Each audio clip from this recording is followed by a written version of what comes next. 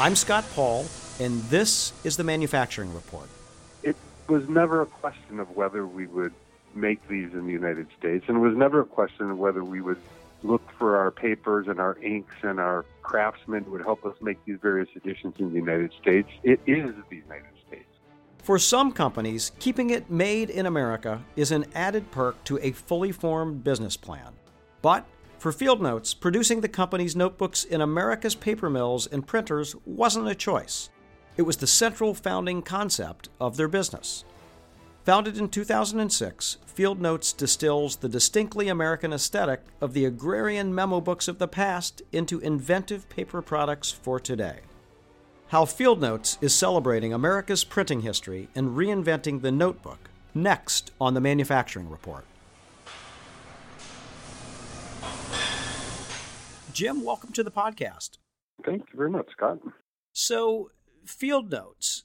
First of all, I know what these are because I was raised in rural Indiana, not too far from Chicago, and they were a familiar part of my life. And with DeKalb or Funk on the cover, and it reminds me of distasseling corn in the summer in the cornfields and seeing those at the grain elevator and elsewhere. But for folks who don't know, and we'll get into the product that you're designing and making, but how did this get started? What were Field Notes in the first place? Well, I'll tell the sort of start story quickly and then get into your observation because it's germane to the entire discussion, I think. Coudal Partners in Chicago was a pretty typical and successful design consultancy for many years. We designed logos and web pages and billboards and TV commercials for lots of big brands. And we also had a pretty good following on the web. And a friend of mine is another designer who's in Portland. His name is Aaron Draplin.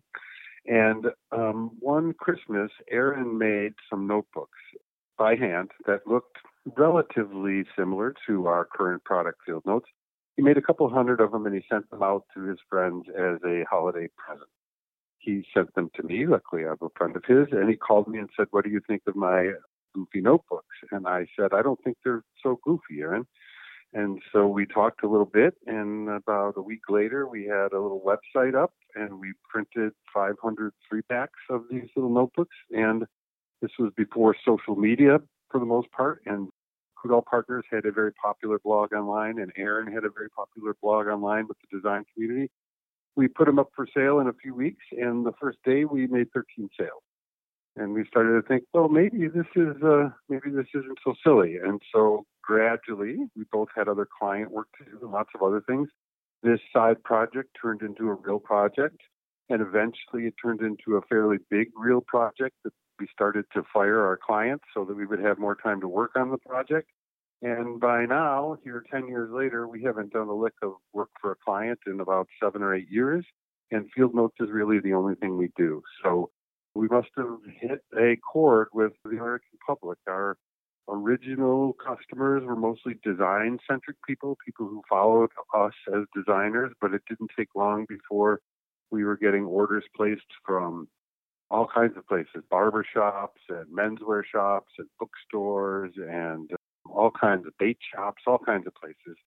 And I think it's because the notebooks are very well designed. There's a great attention to detail. They're made in the United States from American ingredients, and they are practical and they are affordable. These are hard-working little notebooks. You don't need to write an ode to a Grecian urn in these notebooks. You could just write milk, eggs, vodka, or whatever your shopping list is, in those. And gradually we expanded the line, and we can talk a little bit later about how we have expanded it. But I want to go back to what you said. Yeah, so there had to be something that inspired you to do this in the first place, because there's a ton of notebooks out there, but this is a very specific idea.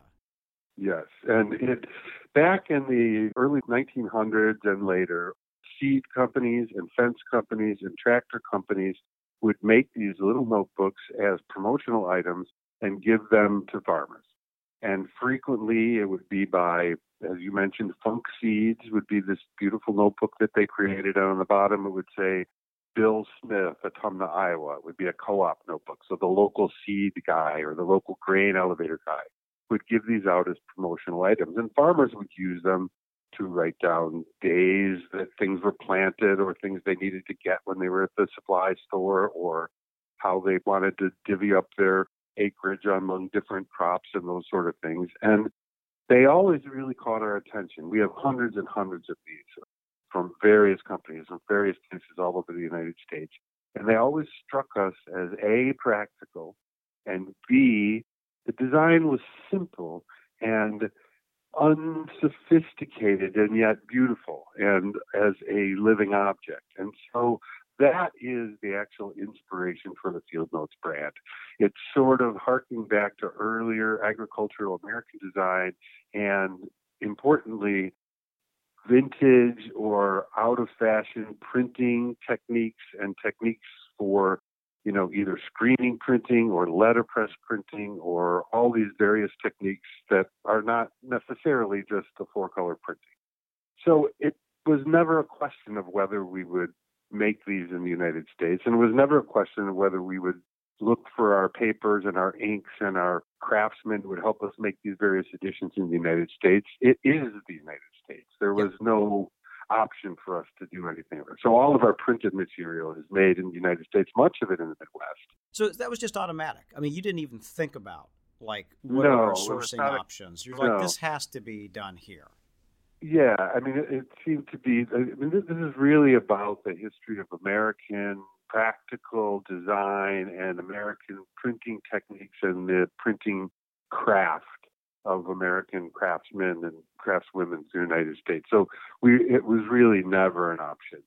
It becomes more difficult with things like pens and pencils because lots of them are not even really made in the United States, or ones that would be up to the quality that we want or the customizability that we want. But for our paper goods, we have complete control. And of course, paper goods makes up 95% of the things that we sell. Sure. We source the paper where we can from smaller paper mills or from paper mills that have a long tradition, people like French Paper in Niles, Michigan, and old school paper mills like Mohawk and different places, and the inks as well. And another interesting part of the Made in the USA story is that we do lots of different editions, and many of them need sort of different kind of printers to do them. For example, we did an edition a few years ago in which we wanted to hand letterpress from wood type.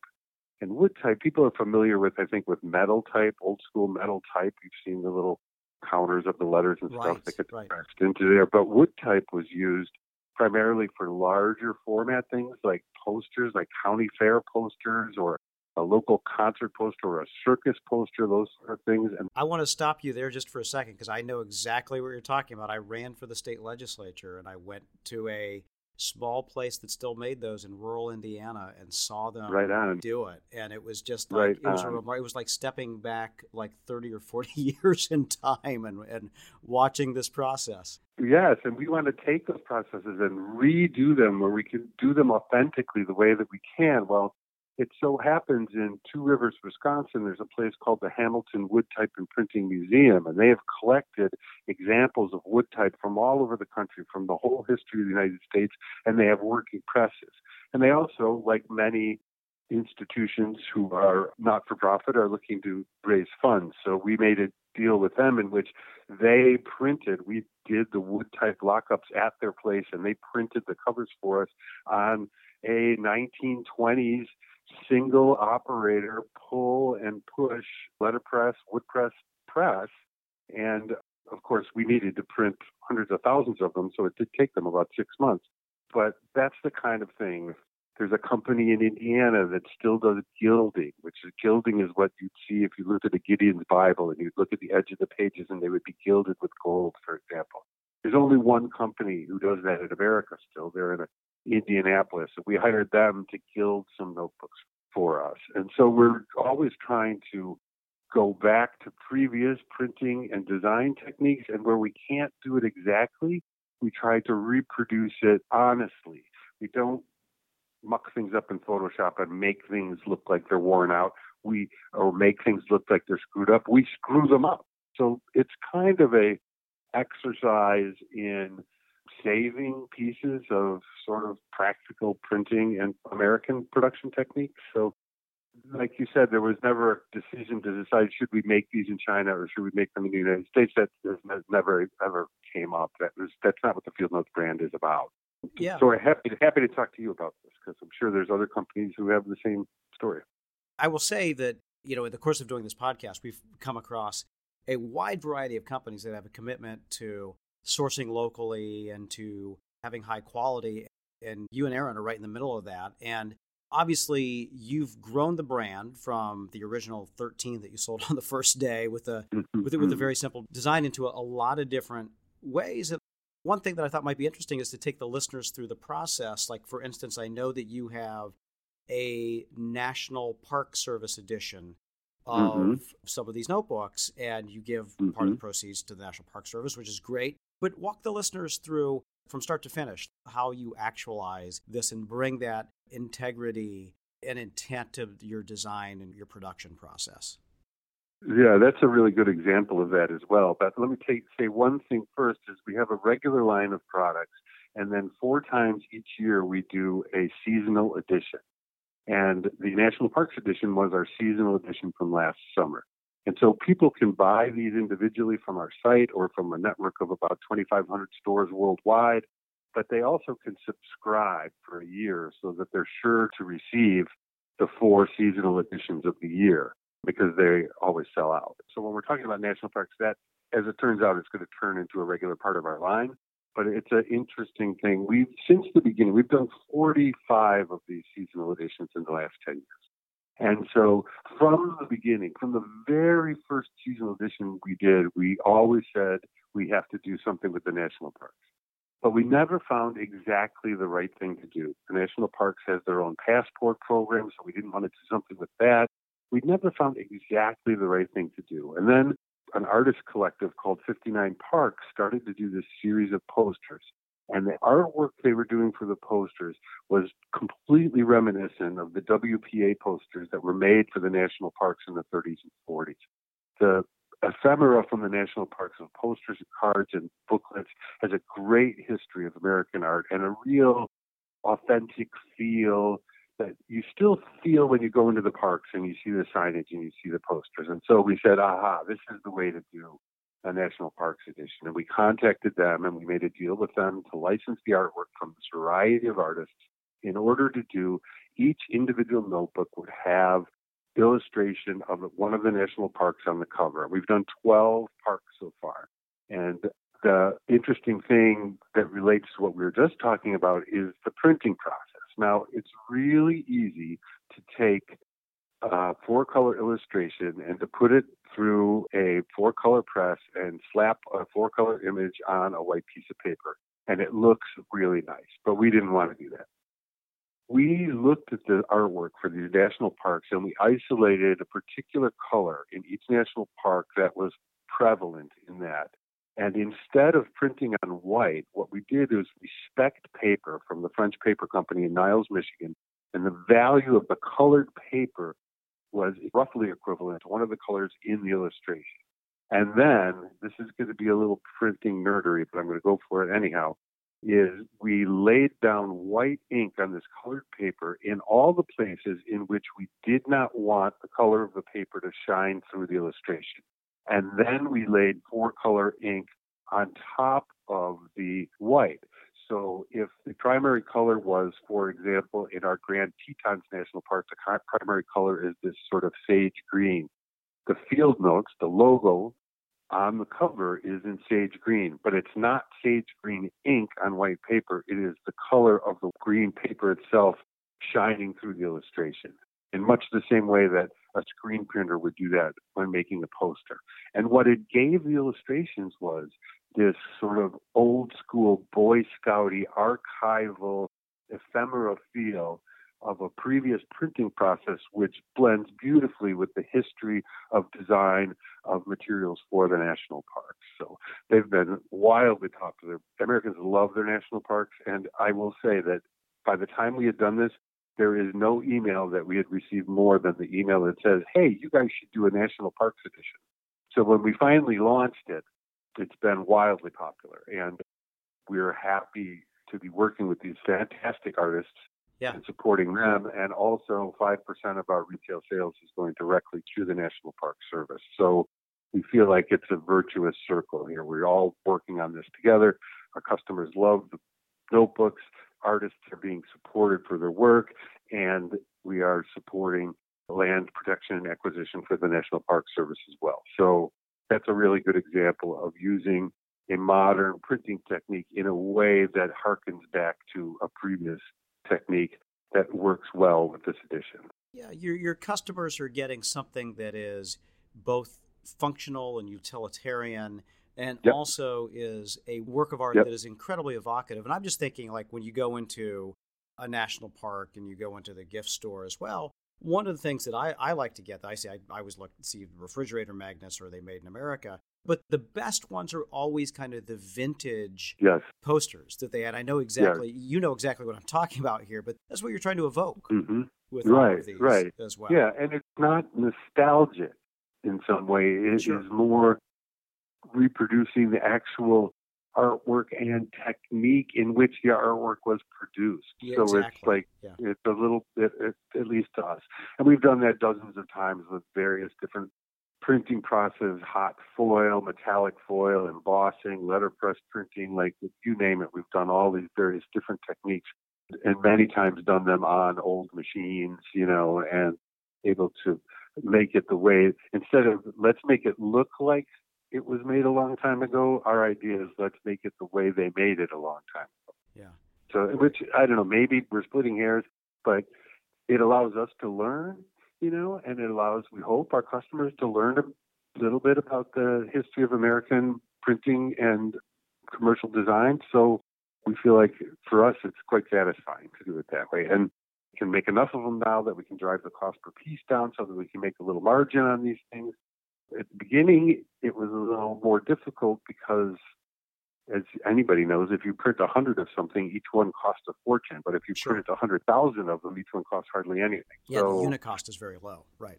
Exactly right. So, and we have tens of thousands of people who subscribe, and we have zillions of people who buy from our stores and buy from us direct. So Yeah. it's Yeah, fun. Jim. Yeah, I wanted to ask you about that because you said at the top that once you and Aaron had done this collaboration, and on the first day you sold 13 of these, and it was mostly to, it sounds like, the design community.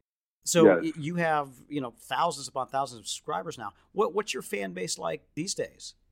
They're all over the place, really. It's sort of like that old metaphor of throwing a pebble into the middle of a still lake and watching the ripples go outwards. I think that our original ripple was the design community, but it didn't take long before we would get emails from people like, "Oh my God, my grandfather always had notebooks like this," or "We're so glad that you guys are making these in the United States." And so it's hard to say there's a typical customer. I think there's a lot of us, in the world that are getting a little tired of tapping onto these slabs of glass that we have in our hands all the time.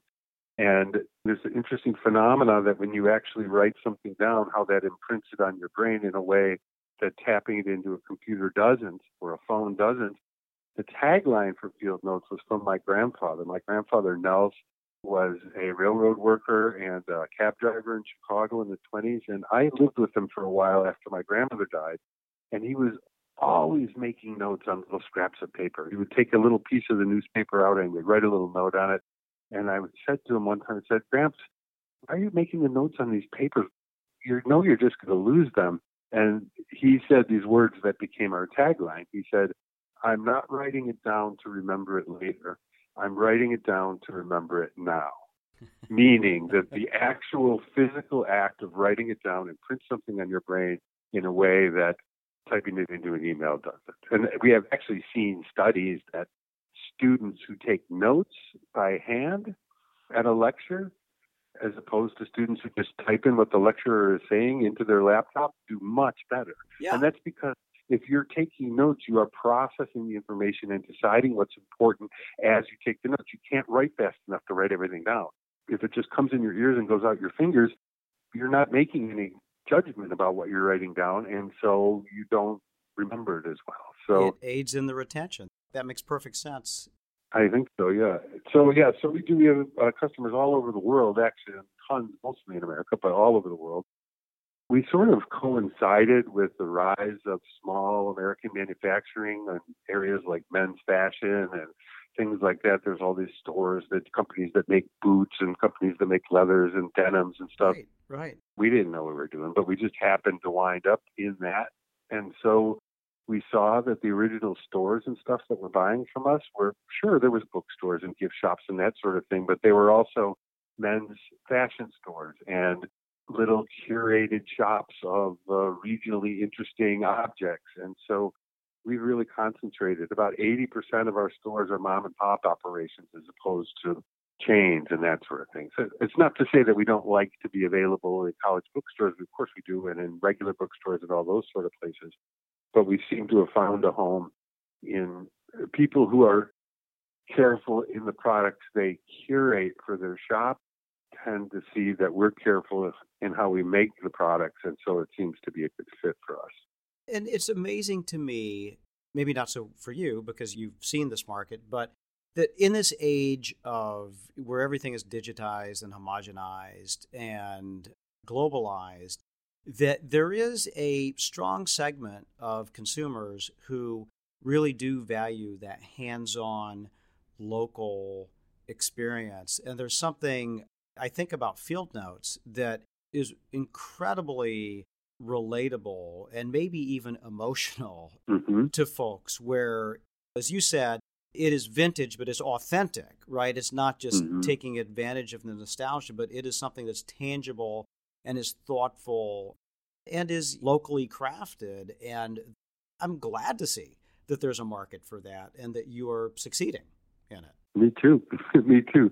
I think there's the other component in that is we are really quite transparent in our communications. We talk about how we did our failures and our successes. We talked about how we made something. Our enthusiasm for learning new things, I think, comes through in the marketing materials we do and the films we make to support our various editions.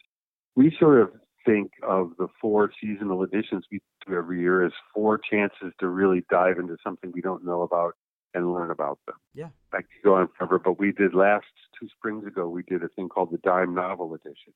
And it was based on these 2 brothers, the Beadle brothers, Beadle, who basically invented the American genre paperback industry in New York City in the 1860s. And there's a long story about how that happened, and it had to do with technology and the development of a thing called the power press. At that time, the only 2 ways to do anything at scale were hardcover book publishing, where you could make thousands of them that would take forever, or the newspaper industries, where you could make millions of them, but you needed a factory as big as, right. a huge press and Victory. So these guys started doing these genre paperbacks, and I had stumbled on this story completely down a different rabbit hole about typography and printing. And we had a meeting here and realized that we didn't know anything about this critical moment in the development of the American paperback industry. And so we had 3 months to just get up to speed, to dive into the pool and learn everything we can. And we talked to university librarians, and we bought way too expensive versions of things that used to cost a dime. And we reproduced to our best of our abilities the physical format and the printing process that went into the Dime Novel editions. And so that's a great example where we have this opportunity to learn something new and hopefully communicate that to our audience, as well as sell them a lot of notebooks. So it's for us, that is the perfect edition, is when we can uncover something we don't know or something we know a little about and learn a lot about it. And we've done that time and time again. We did a cooperation with NASA last year, and we've done lots of other interesting printing techniques. We did some craftsman-like embossing and debossing this fall, which was very fun to see these old guys who are gradually being replaced by computer-controlled lathes, but can't be completely replaced because so much of it is in the feel and the technique and the craft that they have. So exactly, yeah. We just felt great that we could employ them and to learn from them. And the product, I think, shows our enthusiasm and their expertise, and that's the perfect sort of addition that we can do. But we also do silly stuff too, which is fun. So that's you got to have that balance. Yeah, right. So Jim, you took an idea, you actualized it, You obviously were helped by the fact that you are an incredible designer that has done amazing work in that space. You adjusted your career and your business so that this fit well within it, if not become a central part of it. I will say we get a lot of people who have ideas like, I would love to make this in America or to try to do this, and there's obviously 1,000 ways to try, and some are going to fail, some are going to make it. But what's something that you know now that you wish you had known 10 or 15 years ago when all of this started, that an entrepreneur or a wannabe maker in America could benefit from? The simplest thing of all, and I know lots of people who worked in more traditional design and advertising jobs who have gone on to create their own things. They have become musicians, they have created lines of products, they have created software products, they have created clothing and shoes, and people who have done exactly what you said, have started their own business on the side and it gradually replaced their other business. And every single one of them, to a woman, all the way down the line, always say the same thing. They say, I should have done this earlier. People are afraid to take a chance, and there's an opportunity. There's 24 hours in the day, and you got to sleep for 8 of them. But there's time. You got to make time in your life to pursue the things that you want to do. If you're telling me that, I'm only going to do work on this project after hours when I can, you're telling me I'm afraid.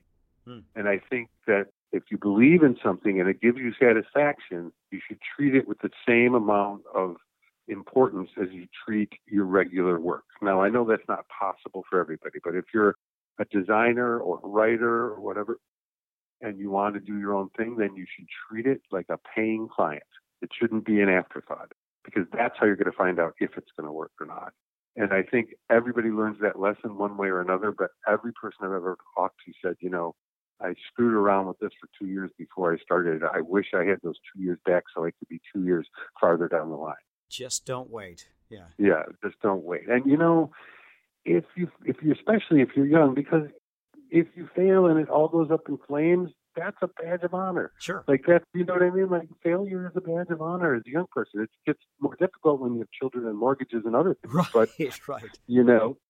If you make a great product and your passion for that product comes through, there's somebody on the other end who appreciates that and will reward you by buying that product. And even better, they will tell other people about your product.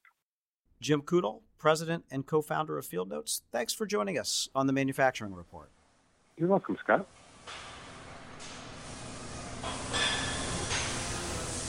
That will do it for the Manufacturing Report this week. To learn more about Field Notes, you can visit fieldnotesbrand.com, and you can find their passionate fan community, Field Nuts, on Facebook as well. And if you are a Field Nut yourself, or if you've started your own Field Notes collection, we'd love to see them. Share a photo with us at American Manufacturing on Instagram. As always, I want to thank AAM staff and Kat Adams in particular for their work to make this episode possible. And for you, the listeners, for engaging and for giving us great episode ideas. Be sure to subscribe to the Manufacturing Report on Spotify or wherever you find your podcasts. And please let us know what you think by leaving a review and a rating.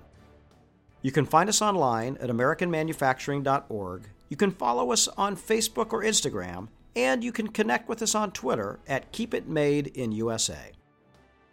I'm Scott Paul, and until next time, together we can keep it made in America.